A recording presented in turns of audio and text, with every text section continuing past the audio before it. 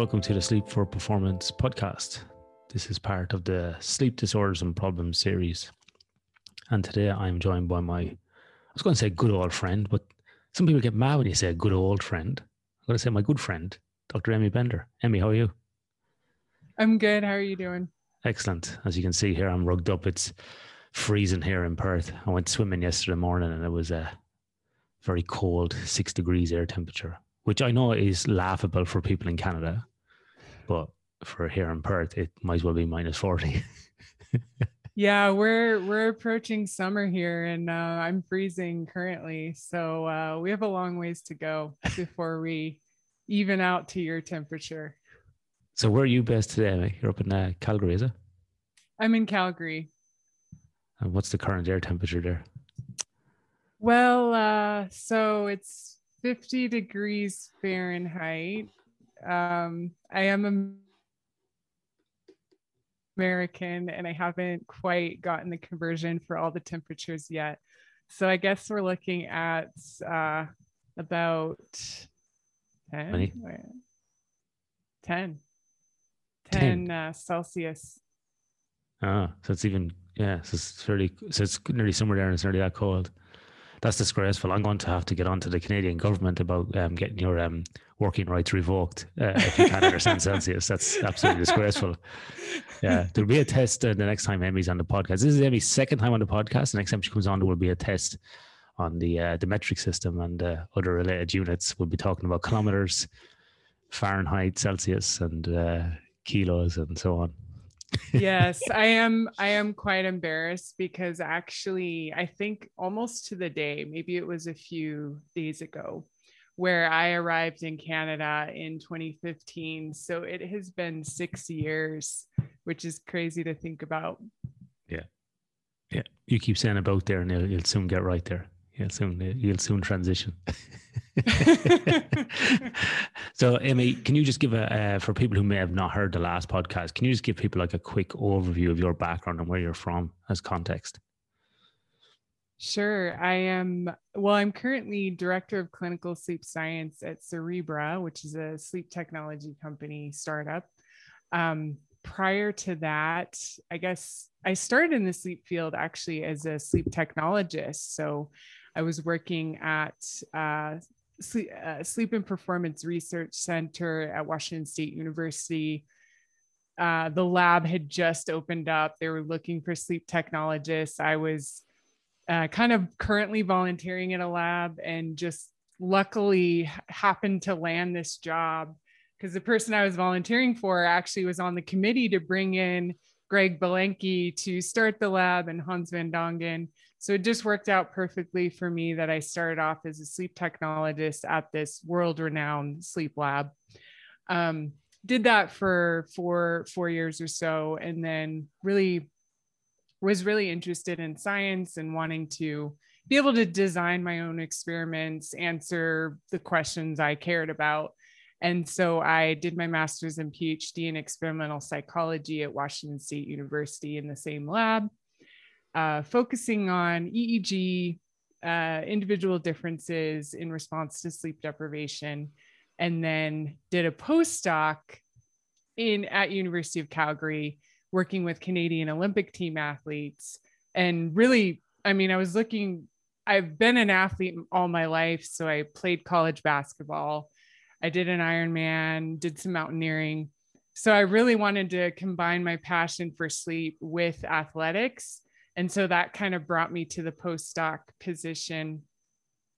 And then since, I was working in a counseling center as the lead research scientist, and then now I'm back full-time in sleep at Cerebra. And that's where I'm at today. Excellent.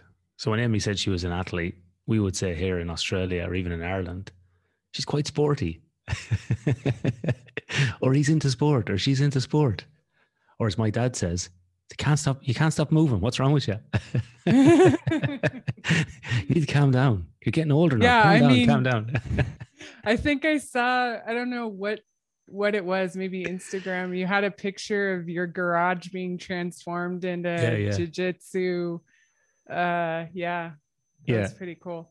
Yeah, it was so I put down like 22 square meters of mats in my double garage. But it can be just taken up and down like within the case of like 5 minutes. But we got some holes put into the ground where you can put a little skirting board in to Oh, wow. keep them in place, you know, so they don't move around, because we were doing that for a while and then the mats will keep just sliding around. So we got some stuff put in. My wife got mad at me for doing that, but anyway, because we only moved in here.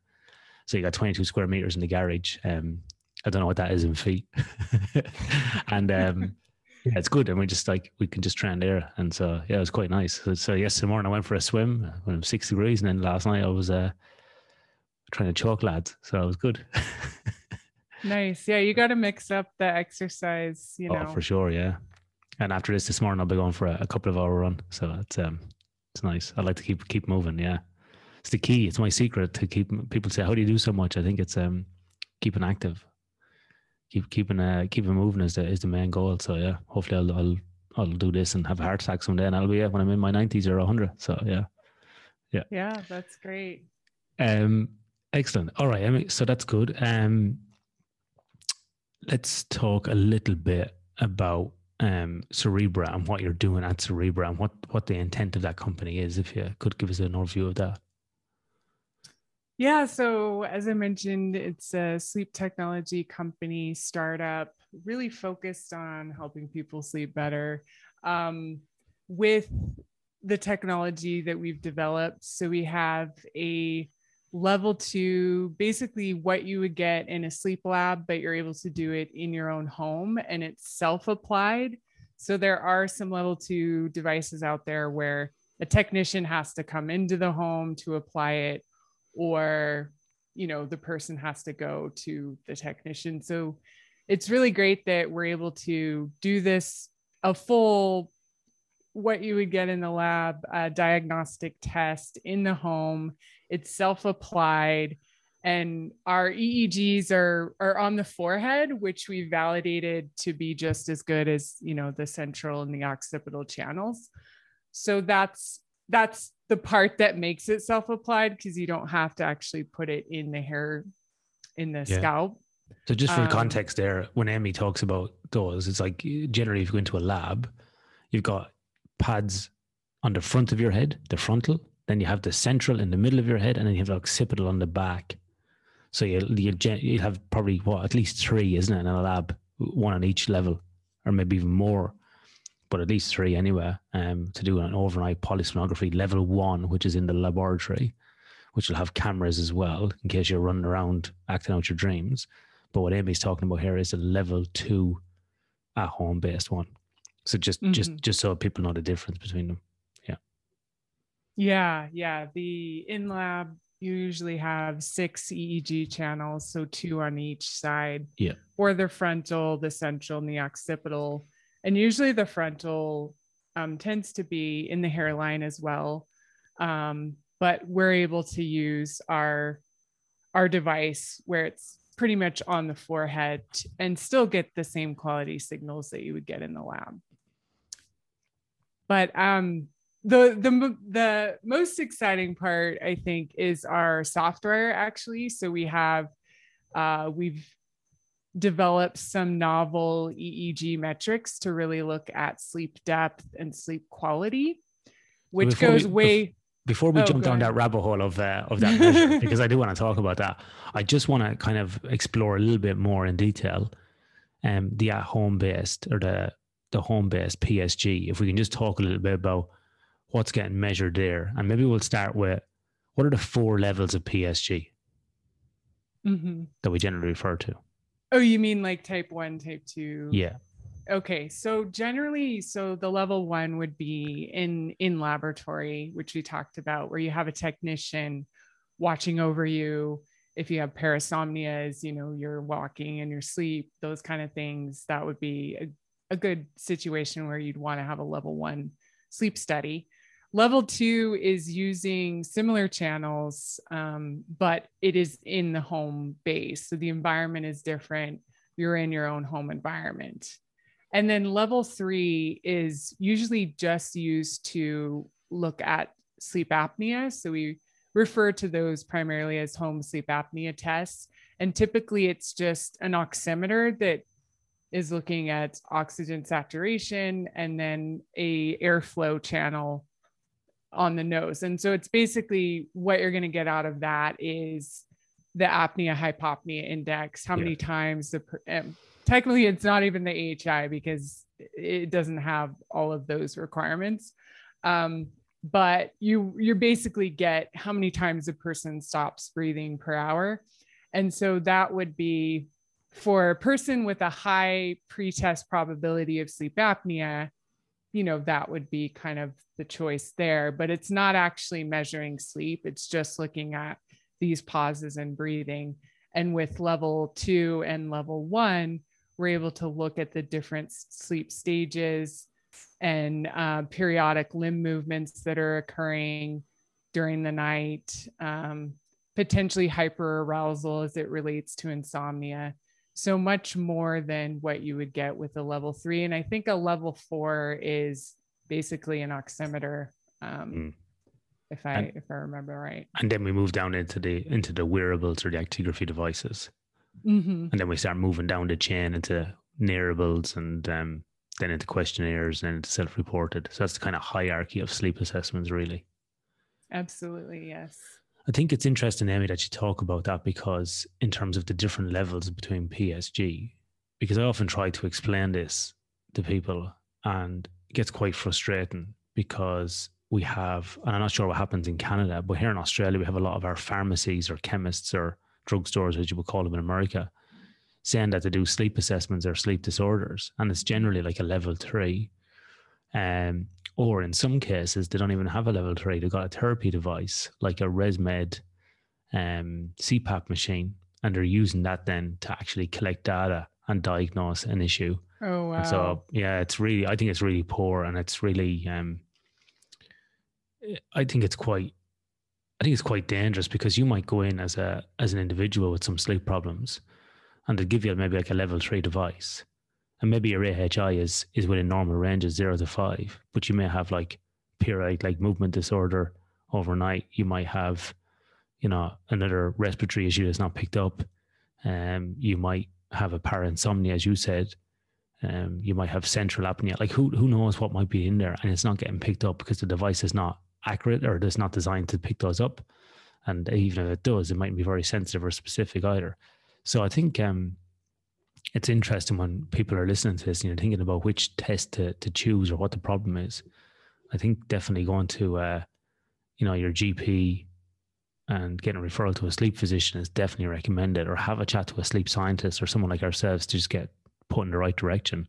But going into your local chemist or buying something online, you're wasting your time, and maybe you're not picking up issues that are present, So it's kind of a word of caution there. I get really frustrated when I walk uptown and I see these signs outside, these sandwich boards outside these pharmacies.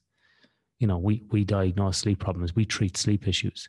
And of course, most people have got sleep problems because they're tired, and they're not looking at the bigger picture of the pharmacies around, scheduling and behavior and all these things. And look, I'm not having a knock at pharmacies here, but what I'm having a knock at is the fact that we might be missing out on some vital, medical information here. Absolutely. I think,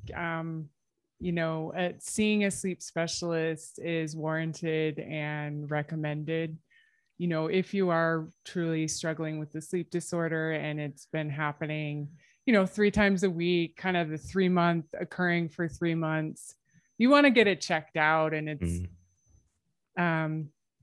you might be tempted to try and solve it on your own or go to one of these so-called specialists, but really trying to look for an accredited lab with a sleep medicine physician, because there's a lot out there. There's a lot of people trying to take advantage.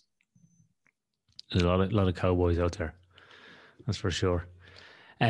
So Amy, with the Cerebral device at home being a level 2 PSG, obviously makes it easier for people who can't, maybe get to a lab if they're in a remote area, which obviously is very common in places like Canada and Australia. I find like when I talk to people in the UK about this, they're like, but they can just go somewhere. I'm like, but not here. You couldn't. Like, you could be thousands of kilometers away from someplace, or in a remote village where those capabilities aren't there, or a remote township. So obviously people can do this at home. they can get a really good diagnosis here at level 2. What makes this different than another level 2 device? You spoke about like you have to go to a technician, and with this device, why is it so easy to put on? What's so different? Like, what happens if someone's got a problem with it? Yeah, it is. So it is self-applied, which differentiates us from, our competitors currently. I mean, I know there are people developing self-applied. So that is an important factor and I won't say that the process is seamless. We have videos that instruct people on where to put the channels, where to plug in the channels. It's not like you're just going to put on a wearable and be good to go. There are lots of wires.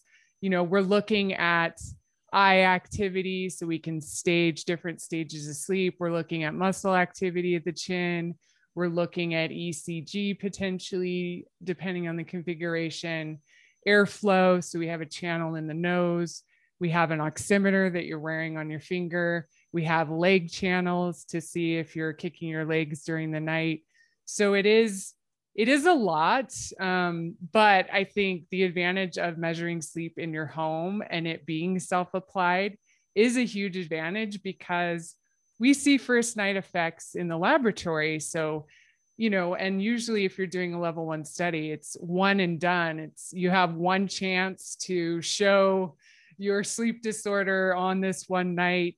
And so having it in the home in their natural environment, I think is a good advantage. But then also we're able to, if let's say airflow channel falls off or an oximeter falls off, we have that data streaming straight away. So we can say, okay, don't ship the device back. We're going to do a repeat because it looks like this channel fell off for 4 hours during the night.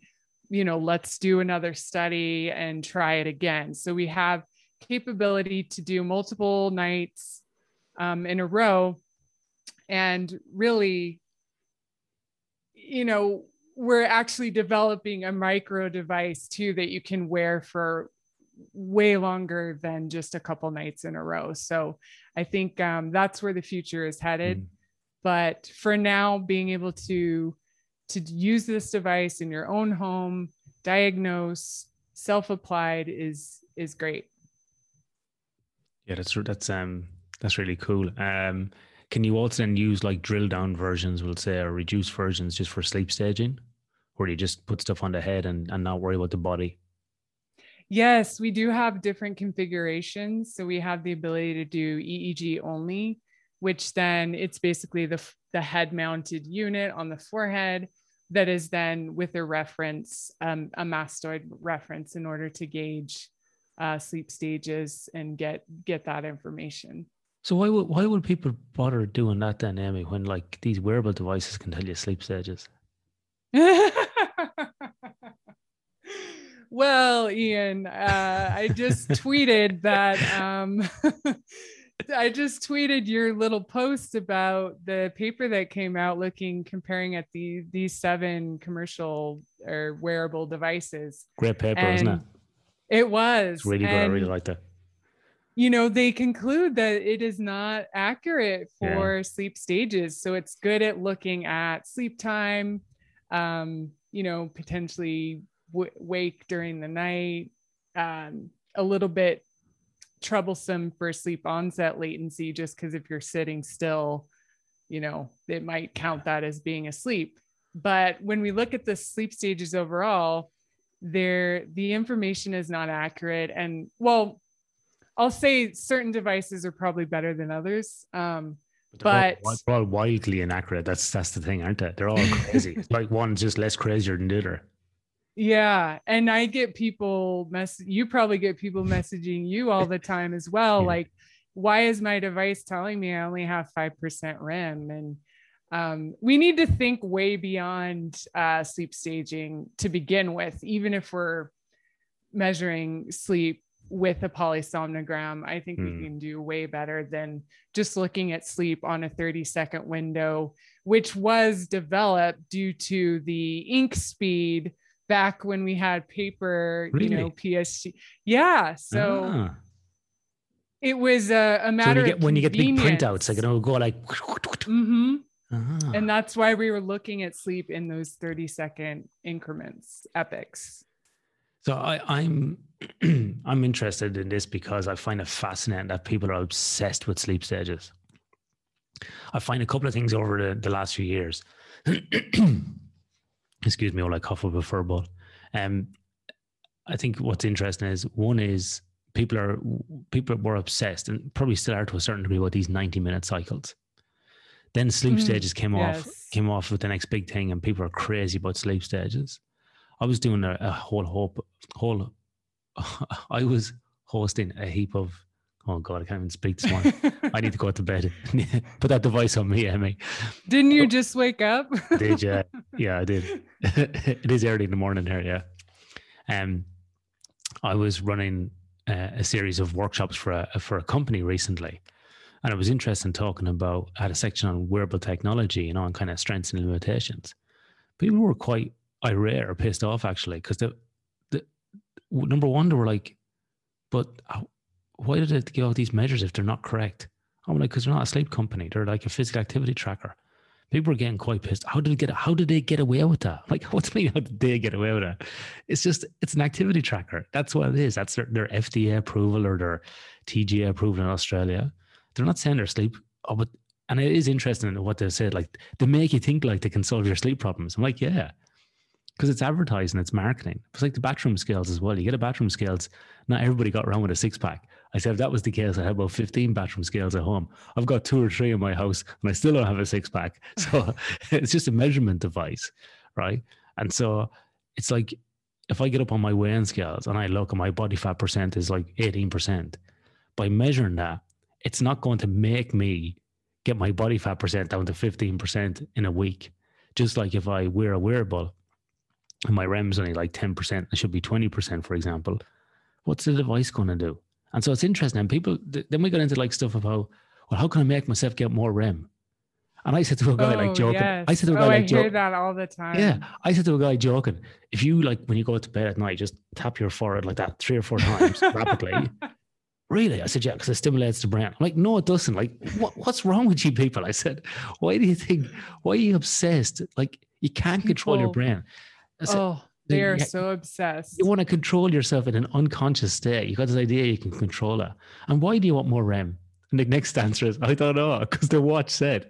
I was like, I'm going to get a watch that tells you to give Ian money, and maybe I'll follow that, because they just blindly follow like this stuff out of these devices. So it's quite interesting when we get into sleep stages, that people get so obsessed with them. It's fascinating how this has happened.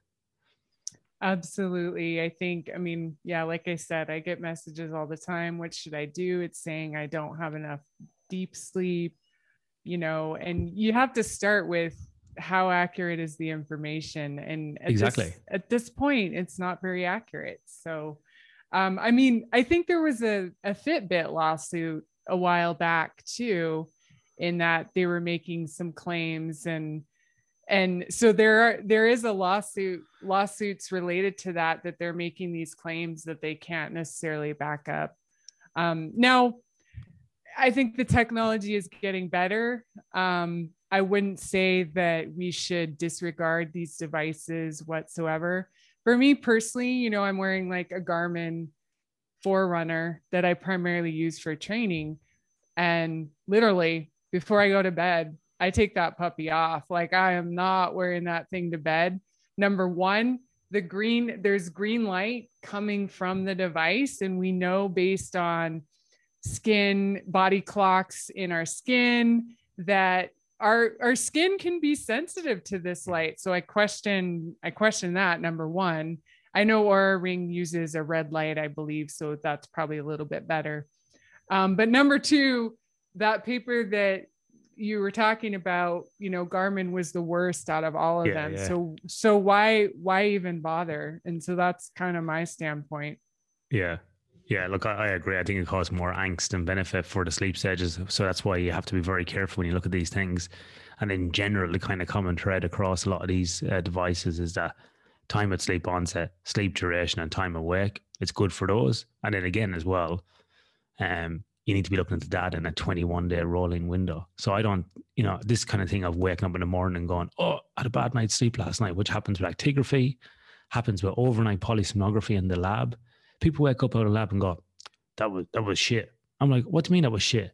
I had a shit night's sleep. I'm like, yeah, but we had perfect data all night. Yeah, well, that's not representative. So whatever conclusion you draw from that is wrong. I'm like, but the PSG is there just to diagnose for a sleep disorder. We're not actually there wondering how you sleep in your life. And they just can't get their head around it sometimes as well, and just think that because you had a bad night's sleep. And that's the thing I think to remember is that if you are doing PSG level 1 or even 2, you're going to have some disruption to your sleep. Mm-hmm. It's not meant to measure your sleep every single night. It's really just there to identify a sleep problem. And so you have to understand, I think, which device to be used and in what context and what you're looking for. But with the wearables, I would be looking at 21-day rolling average. So if you're out there wearing a device and you're stressed now about how you slept last night or the night before, don't look at, and the devices are good at giving like the average metrics. You don't have to work out yourself. They'll show you if you select a time frame or over the last month, even on average, how you're sleeping. So over the last month, if you've been getting between 7 to 9 hours, that's pretty good.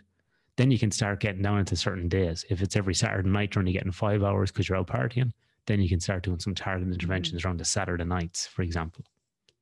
Yes, I think absolutely looking at it on a broader time scale versus just how was my sleep last night? Is it telling me my readiness score is, 50% or whatever? I think that can cause damage. And, I'm working with NBA players where this could really cause some damage if I get a poor night's sleep prior to a playoff game. I look at that feedback and, how am I going to perform based on that?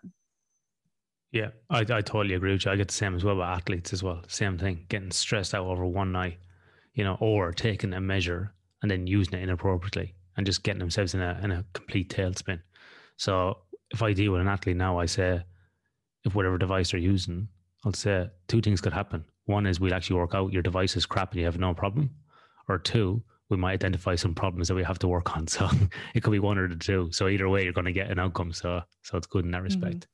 Mm-hmm. Now, I do like the wearables. Before we throw the wearables under the bus, I mean, I think that they are starting the conversation about sleep. I think they're very good in that respect. They can be motivating for people to get more sleep. So there are those considerations. I just think we have to be more careful with the feedback we're receiving and potentially, have a night's sleep, evaluate your sleep subjectively when you wake up, take some time. Oh, I think I did pretty good last night, and not immediately look at the feedback. So really take some time before looking at that feedback to kind of evaluate on your own. Don't let the data own you. Yeah, exactly. And also as well, like yesterday morning, for example, I had a crap night's sleep and I got up early to go swimming and I just really wasn't in the mood. But I thought, you know what? I'm going to break the cycle today. It's going to be a bit of a bad day. But I'm going to get up, I'm going to exercise. I'm going to exercise at the end of the day. I'm going to do what I was going to do. And then last night I had a great night's sleep, hence why I'm a bit groggy this morning. But it's like, it's okay to have a bad night's sleep every now and then. It's quite normal to have maybe a couple of nights, bad night's sleep in a month or even up to 5. Like it's quite normal. Not every night's going to be this perfect idyllic, off we drift and go to sleep, with whale music in the background. It's not always going to be like that. You're going to have bad nights, so yeah. Yeah, for sure. So we're not throwing the wearables under the bus, but it's understanding strengths and limitations of everything. Yeah. Because I think you're a bit like me, Emmy. You like to geek out on the technology as well a bit, and play around with them. I've worn all these devices to bed, playing around with them. My wife comes home sometimes. Oh, what now? What have you bought? I'm like, this thing, it came out. Oh God, yeah, right, whatever. I can talk about her here because she doesn't listen to the podcast. She goes, why would I listen to the podcast? Because I get to hear your crap at home anyway. So now some of her friends at work listen to her and then tell her what I say. And she goes, oh, don't even listen to him. She goes, yeah. See, out there in the real world, I'm a hero. In here, I'm nothing. Yeah. So my husband's kind of doesn't listen to my stuff for the opposite reason. Like he gets kind of nervous, like he doesn't want me to screw up. So he does not watch my presentations. He does not listen to my podcasts for different reasons. Yeah. My wife was like that when I first started doing some media stuff. She's going, "Oh, I didn't want to listen to that, especially if I did live radio. I didn't want to, in case she said something wrong." I'm like, "What can I say wrong? What can I, like, you know, unless I don't, if I don't abuse anybody, I'm okay, you know." I'm not gonna, yeah, but you tell a stupid joke and it'll go down the wrong way. I said, "Yeah, but at least I'll get a laugh." Anyway, let's move on to the highlight of this conversation, which is the software associated with the cerebral devices and the ORP measure. Because I'm really interested in this. This got my attention. I knew when you were sending me emails, Amy, that this you were excited about it, and I started reading about it, and even I got more excited about it. And then I watched the video and I got really excited about it. So can you tell us what ORP is? Sure. Yeah. So we're looking, it's an EEG metrics. We're looking at brainwave activity using fast Fourier transform, which is basically kind of decomposing the wave that you would see on the screen into different bands. So we're looking at beta activity, alpha activity, theta activity, and delta activity. So we're decomposing that EEG wave into these different bands. And then we're able to kind of get more information on a 3-second level instead of with a sleep stage, you'd be looking at 30 seconds. So that's another cool thing is we're looking at a very much smaller time scale. You must have lots of ink. yeah, for sure. And yeah, it's basically, I mean, it's pretty complicated, but it boils down to a measure of sleep depth that we're able to look at during all the stages of sleep, as well as wake activity, which, you know, like in the current research, we have Delta Power, which is looking at slow wave activity within non-REM. The great thing about ORP is we can look at sleep depth during REM, non-REM, and then also look for abnormal wake activity during wakefulness. So yeah, it's a sleep depth measure on a 0 to 2.5 scale. And we're doing a lot of cool things with how does this measure change after an arousal. So we have kind of ORP9, where when an arousal occurs, a mini awakening occurs.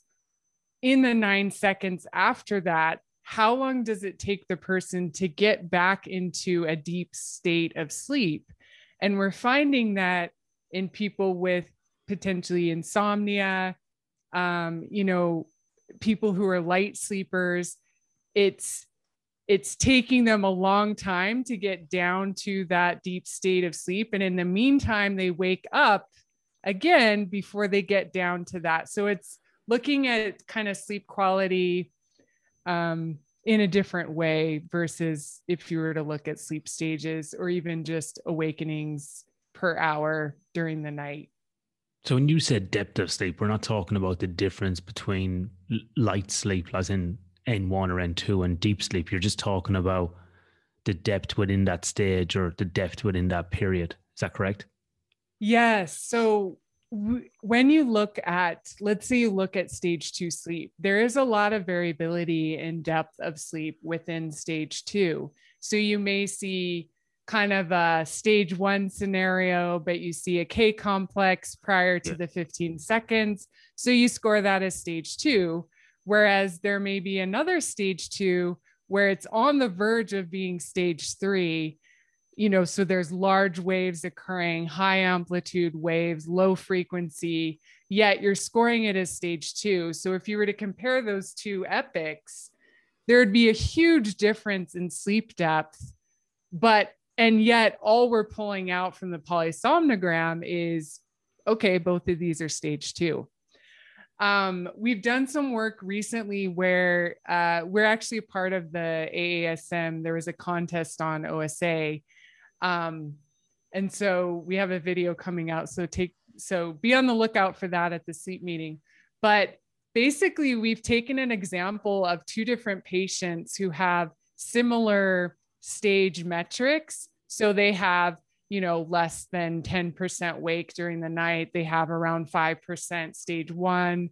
They have 50% stage 2, 20% stage 3, and 25% REM. And they're both kind of, if you were to look at them on percentages of those sleep stages across the night, they would be very similar, 90% sleep efficiency. But when you look at their ORP, they are vastly different. So there's one that looks like they have a lot of deeper sleep activity in the lower bands.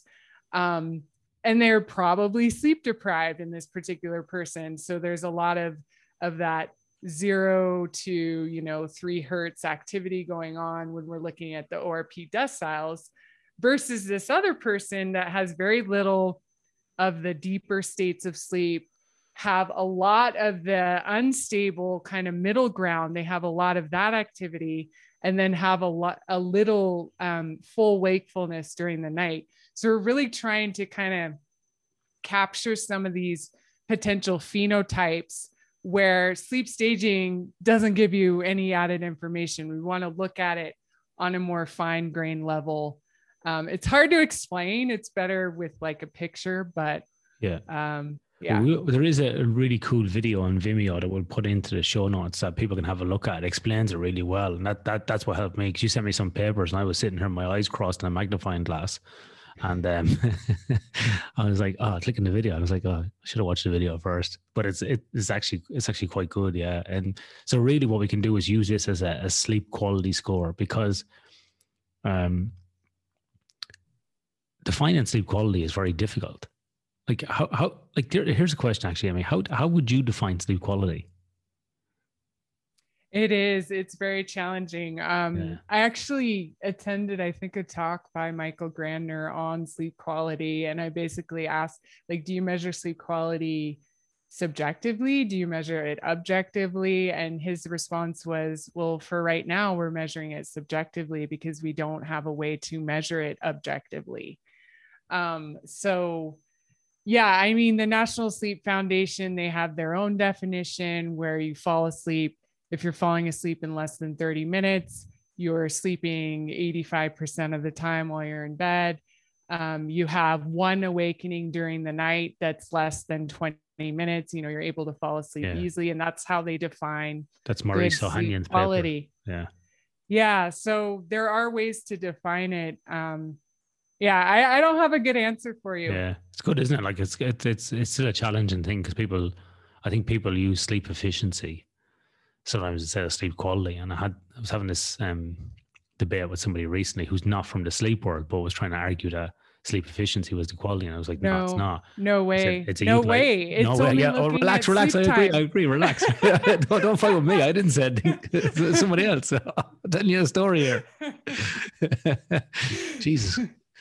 Stand down. Well, I was just going to say, sleep efficiency is related to sleep duration only. There's no measure of quality there at all. Yeah, but I think people kind of look at, if I'm using the bed, like a utilization measure. And I think it's like nearly like an engineering thing, because sleep efficiency really is a utilization. It's like, I made this time for bed. I was in this bed for this period. Here's the percentage of time I spent in that bed sleeping. So people think like, if I utilize that time for sleep, that's pretty good. And look, I think it's more like a behavioral measure. You can see what's going on. You can start identifying some problems. Maybe there's big awakenings or, big sleep onset latency, but it's definitely not a quality measure. There's no way. So yeah. And it's interesting when people are writing papers, sleep quality, and sometimes when I review papers, I write back, how do you define sleep quality? This is like crickets. Or with some people I work with going, you said sleep quality can be improved. What's your definition of sleep quality? Well, just better. Mm-hmm. It's not just better sleep. It's not just either define it or don't, because if you put it in there, you're going to get yourself in trouble. And also, if you don't have a way of explaining it, it's just subjective, like you were saying. So sleep quality for me could be going to bed every night. Sleep quality for another person could be, I don't know, having no awakenings and sleeping for 12 hours. Me, it could just be the fact that I went to bed, and for other people, it might be the fact that they even have a bed. Like it's all different across the board. So yeah. So no. So Amy, with the Cerebro device and with the cool ORP measure that we can use, Is this a device that people can buy? Can they jump online and buy it and have it sent to their home right now? Because they're like probably Googling and looking at it. It's more of a something you would use, like a business to business. There's not a direct to consumer model. We used to have that capability where someone could order a sleep study, get it delivered to their house, and see some of these cool metrics and reports.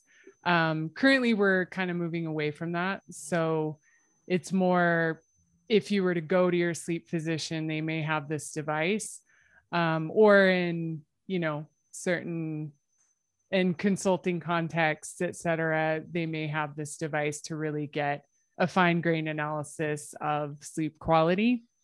We are developing a micro prodigy where we want to have basically almost like a band-aid across your forehead that you can wear for 20 days at a time to really see, does that caffeine affect me at noon? Do I sleep a lot better if I exercise? Is the wine really impacting my sleep quality? So that's kind of the ultimate goal of where we want to be. But for now, we're primarily using it for diagnosing and treating sleep disorders. Yeah. Awesome. So business to business. Yeah. So Amy kind of grinned there. I am using the Cerebra in my business. So I am using it in some of my consulting work with people. So yeah. And the main reason I did choose it was because of the ability to be highly portable and easy to use and highly easy to transport. So, and then the ORP measure is quite cool as well. So yeah. So we'll give some feedback on that in another episode, probably. Absolutely. Excellent. All right. So thanks, Amy. Really appreciate your time this morning. If people want to get in touch with you, follow you on Twitter, or argue about wearables or even sleep quality with you, how can they do that? Well, I'm at Sleep for Sport on Twitter and Instagram. I'm developing a website, sleepwelltowin.com. I have the domain. I just got to put some stuff up there, even if it's not perfect. That's kind of my delay. But yeah, people can reach out to me there. So Sleep Well to Win, Sleep 4, number 4, Sport on Twitter, and they can reach out to you there. Excellent. All right. Thank you very much, Amy, for your time today. Thanks for having me on. It's been fun.